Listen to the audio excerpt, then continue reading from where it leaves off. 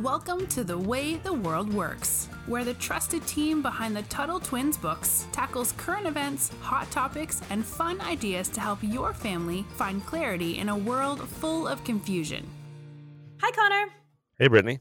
So today I am very, very excited because I get to talk about one of my favorite things, which is Star Wars. I think we've actually talked about Star Wars a few times before, just in passing. But today we have one of my really good friends who lives here in DC with me. He's a spokesperson for Young Voices. He's also the host of a really cool podcast called Beltway Banthas, which talks about politics and Star Wars, which, I mean, I don't think it really gets cooler than that. So very exciting. So today, Stephen joins us to talk about his new book, How the Force Can Fix the World, and what Star Wars can teach us about liberty. And another kind of fun fact about Stephen is he's also a dad. And I actually gave his daughter some Tuttle Twin books a couple years ago, I think it was, maybe 3 years ago. Yeah, so she is already a fan. She has read The Miraculous Pencil. So we are all in good company here. Welcome, Stephen. It's great to have you. Hey, very nice to be here with you. Wonderful. Well, let's dive into this. So tell us about this book, How the Force Can Fix the World. Yeah, so the book is not existent yet. It's going to be coming out in 2021 from Hachette and Center Street Publishing. But the book is about how Star Wars is such a powerful and universalist means to understand people's sense of what is moral and what is right and good across the political spectrum. My podcast was originally premised on the idea that you can talk to just about anybody from the right or from the left and get really the same sort of view of what Star Wars is saying we should aspire towards in our own politics and in our world. And I wanted to understand why that was. And so Beltway Banthas explores the politics of Star Wars in a new and fresh way to try to help understand why these principles are universal to us in Star Wars. But when we talk politics, so much breaks down. So much Stephen, breaks down. quick question, Stephen. For how old? So Britt said you have kids, or at least one kid. How old are your kid or kids, plural? My daughter is 9 years old. Perfect. So you got a 9-year-old daughter. I also have a 9-year-old daughter. And, I imagine that a lot of kids, just like most adults, see Star Wars as a fun story. And, you just used a few big words that I'm sure the kids and maybe even some of the adults listening are like, wait, what? So help me break it down, or pretend you're talking to your daughter. How is it that these fun Star Wars movies have any connection to politics or the government or liberty? What's kind of an example, maybe, just to make it more concrete in helping our listeners understand why there's a connection between Star Wars as a story and liberty? I love that question, and I think it comes down to one scene in Star Wars Episode 3. It's when Anakin has had some bad dreams about his wife, Padme, potentially dying in childbirth, and he's starting to become deeply, deeply afraid of the future and what it might hold. And he goes to Master Yoda, and I'm not going to quote it verbatim, but he asks Master Yoda about these bad dreams and these dark visions he's been having of losing someone he loves. And he goes, "What am I to do?" And Yoda says, "Train yourself to let go of all you fear to lose."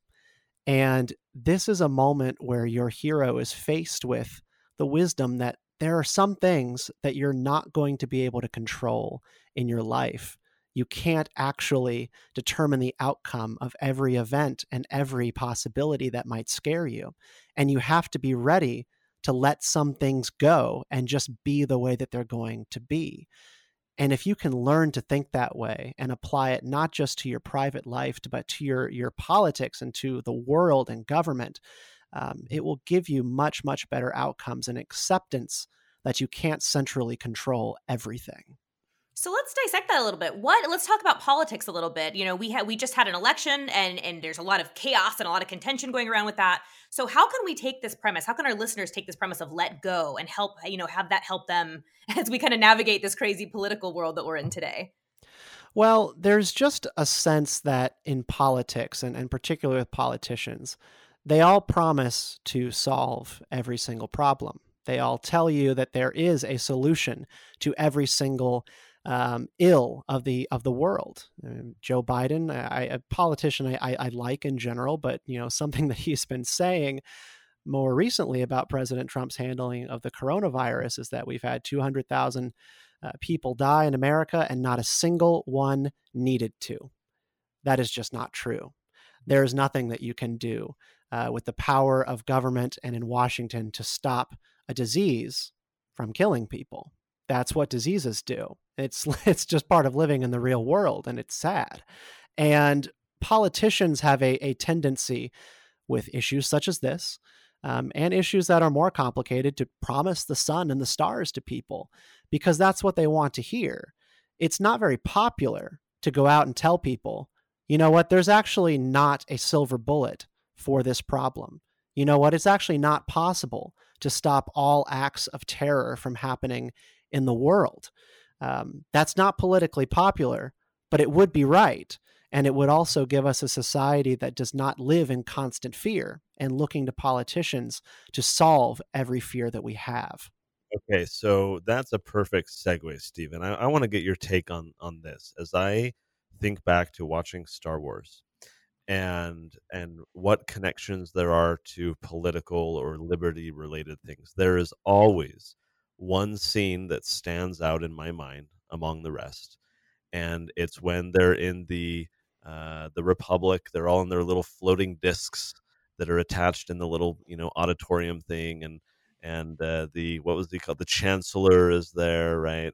And because of a threat, he then changes unilaterally, or not even that, right? He has the consent of the Republic Yes. to change the Republic into the First Galactic Empire. So he changes from the kind of elected chancellor.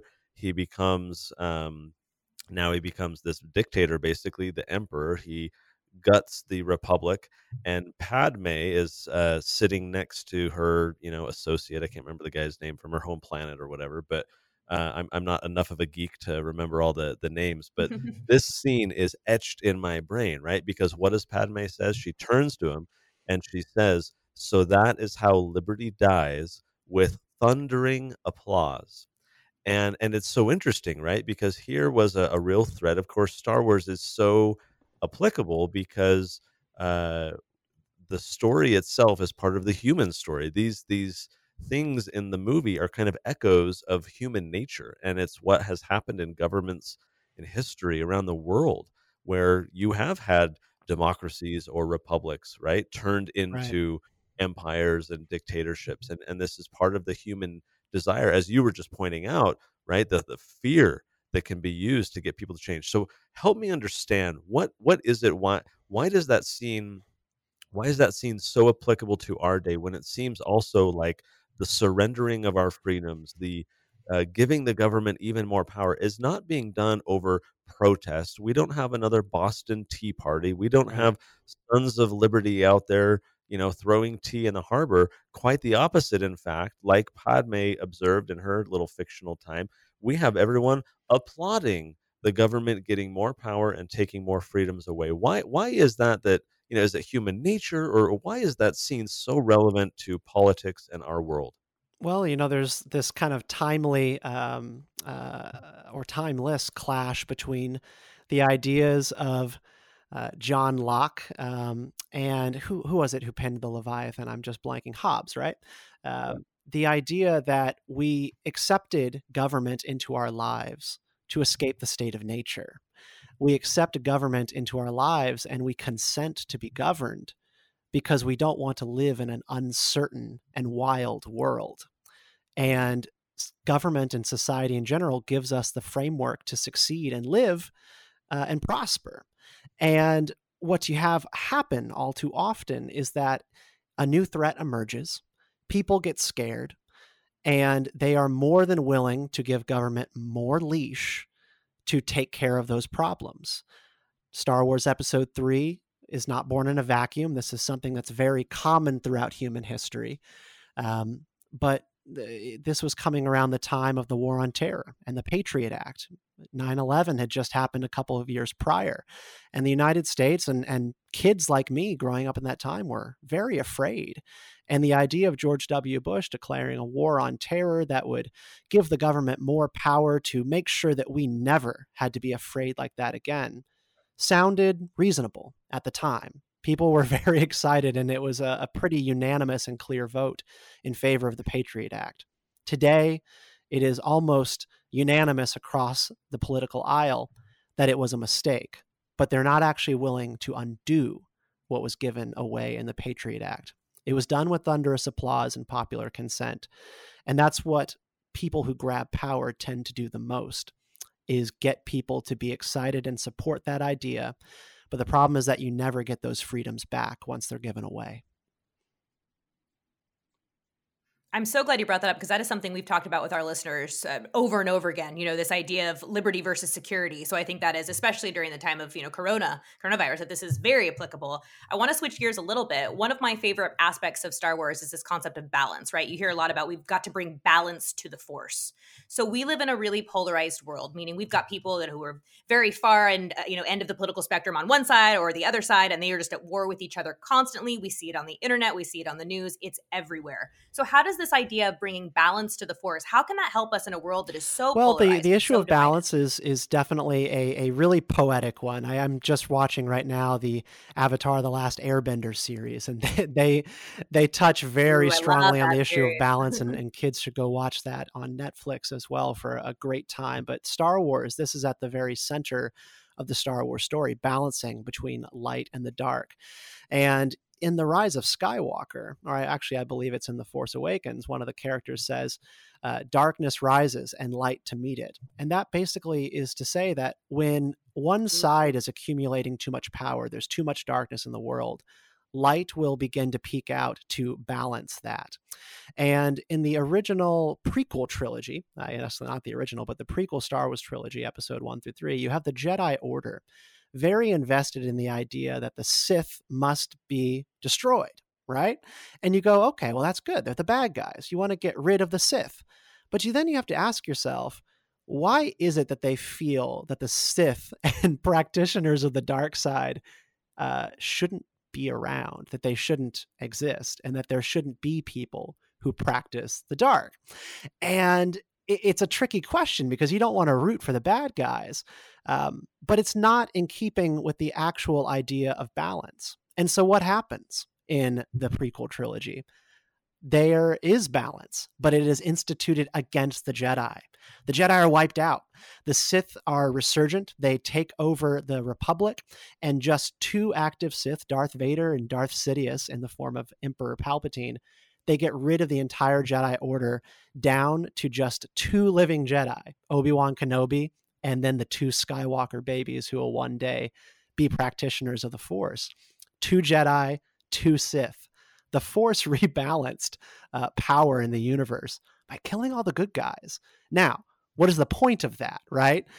We have a real big problem in our country today with making space for our political opponents and accepting the idea that it might not actually be good long-term for state legislatures to be all Republican, or for our national government to be completely united, Republican Congress, Republican president, and then a conservative Supreme Court. Sure, that might lead to a couple of good outcomes, but what do we know, Connor and Brittany, to be true when this happens? Excesses, oversteps of your mandate, and oversteps of authority. Too much of one thing can lead to bad outcomes. And that's why we believe in checking those excesses with, two-party government, and also with checks and balances between different branches of government. Another question I'd like to focus on before we end is, you've talked about balance, and that's, all over the Star Wars story and the Jedi Order. And one of the lessons that I kind of observed, or one of the things that I noticed as I watched, is it seemed like the problem with, Anakin early on was pride, right? So if you're talking the balance of the Force, there's also like pride versus humility, right? Where it seemed like the good Jedi, like, Master Yoda, was much more humble, recognizing, almost like Spider-Man, right? With great power comes great responsibility. Like, these Jedi would learn the ways of the Force, but it was the pride and the ego, thinking you're great and thinking you're powerful, better than other people, that you shouldn't be able to control people, that would lead to the dark side. Whereas kind of the light side is more of that humility. Do you see that as well, kind of in the Star Wars story? And if so, what lessons should the families listening learn that relate to kind of politics and liberty from that kind of pride versus humility in Star Wars? Sure. Well, there's a lot of directions we could go in, but I might want to point you towards a different character in the Star Wars universe who is the counterbalance of Anakin's pride, and it happens to be his wife, Padme Amidala. In Star Wars Episode 1, Padme is able to diffuse and end an occupation of her planet by the Trade Federation purely by leading her people with incredible humility. You might remember the scene of the movie where she goes to help or seek help from the Gungans, who are, the fellow co-inhabitants of Naboo, but they really don't like the humans who live above the water. And the entire planet has been taken over, and the two people don't get along well. But she actually goes to Boss Nass of the Gungans, takes a knee, and says, "I ask you to help us. No, I beg you to help us. We are your humble servants, and our fate is in your hands." And if you remember, Boss Nass laughs. He goes, "Yusa no thinking, Yusa greater than the Gungans? We like this."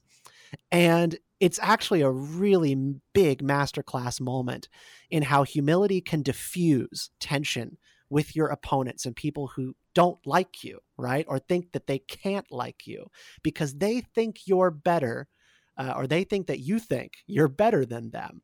And that's what keeps so many of us apart from meaningful friendships and relationships across the political aisles, that we think the other side thinks they're better than us. This is a really cool moment, and if you want to unpack it, we certainly can. But I always go to Padme here with how you can build new alliances just by reminding people that you're on equal footing and that neither side is greater than the other. I think those are powerful lessons to draw from. It's so interesting because, as I watched Star Wars as a kid and later as they came out, to me at first it was always just a story. It was just a fun story. And then as I would learn, as I would kind of have different experiences, learn history, I started to see, much like Brittany, you and I have talked about on a previous Yeah, episode, just recently, the yeah. hero's journey, and there's Yep. so much in this story that relates not only to other stories but real life. And that's why I like stories like this. We've talked about the importance of fiction on a past episode and how it can teach us so much because it models ideals that we should try and live like or aspire to. It also helps us visualize the bad, right? Like, look what happens when there is pride and the fall that comes from that, and we want to stay away from that. So I really like that Star Wars, like so many things, can teach us these lessons. Stephen Kent, it's been super fun to talk with you. Tell us when your book comes out next year. We'll make sure to share it with our audience. How the Force Can Fix the World. You guys be on the lookout for that. Beltway Banthas, that podcast is available now. We'll link to that on our show notes page, Yes, as absolutely. well as to Young Voices, a fantastic organization that Stephen is the spokesperson of. They're doing a lot of great work. Stephen, thanks for joining us on the show. It's been a pleasure, and may the Force be with you both. Thank you. Well, special thanks to Stephen Kent for being here today. Again, he's a really good old friend of mine, so it's really fun to kind of sit and geek out about Star Wars with him. I don't know about you, Connor, but I'm a huge fan, so that was so much fun for me. Yeah, I'm looking forward to his book because for all of his, George Lucas is the guy who wrote the original Star Wars trilogy, and then what did they call it, the prequels, The right? I think is prequels, what they're yeah. called. And then he didn't do the newer movies that have come out, but a lot of people have criticized him for writing really goofy dialogue, like how the characters speak to one another, especially Jar Jar Binks. Like, I don't know what was going on with Nobody that. likes Jar Jar Binks. No one likes Jar Jar. And so George Lucas had his problems, and people have like criticized him for some of these things. But what George Lucas really did well is kind of that hero's journey that we've talked about. He Yep. really tapped into those human emotions and history and kind of weaving into this fictional story so much that we see in our own world. And so it's fun. Those of us who fight for freedom, we think of ourselves like the rebels, always fighting against the empire. I always use the story of like, I'm, as you know, Brittany, I think you share this with me. I'm very kind of anti-war. Mhm. I think that we shouldn't be involved in all these wars. And we live in a culture where soldiers, the military, are often praised. But at the end of the day, these people are really just following orders. Yep. Like, if they're told to go kill some people, then they'll go kill those people because that's, they're convinced Just that that's following part of orders. Yep. that's what they need to do. And I think, well, that's what stormtroopers did, like no one likes the stormtroopers. You gotta especially I liked in the recent movies where I Yes. can't remember his name. Yes, Finn? Finn, where he actually stands up and says no. Yeah, it's like, oh wow, there are some stormtroopers who kind of break that mold and think for themselves. So definitely so much that we can learn from those stories. Guys, head to TuttleTwins.com/podcast. You'll be able to access the show notes, some of the links that we talked about today. A lot of fun stuff there. Make sure you're subscribed, and we'll see you on the next episode. Until then, Brittany, I'll talk to you later. Talk to you later. You've been listening to The Way the World Works. Make sure your family is subscribed and check out TuttleTwins.com for more awesome content.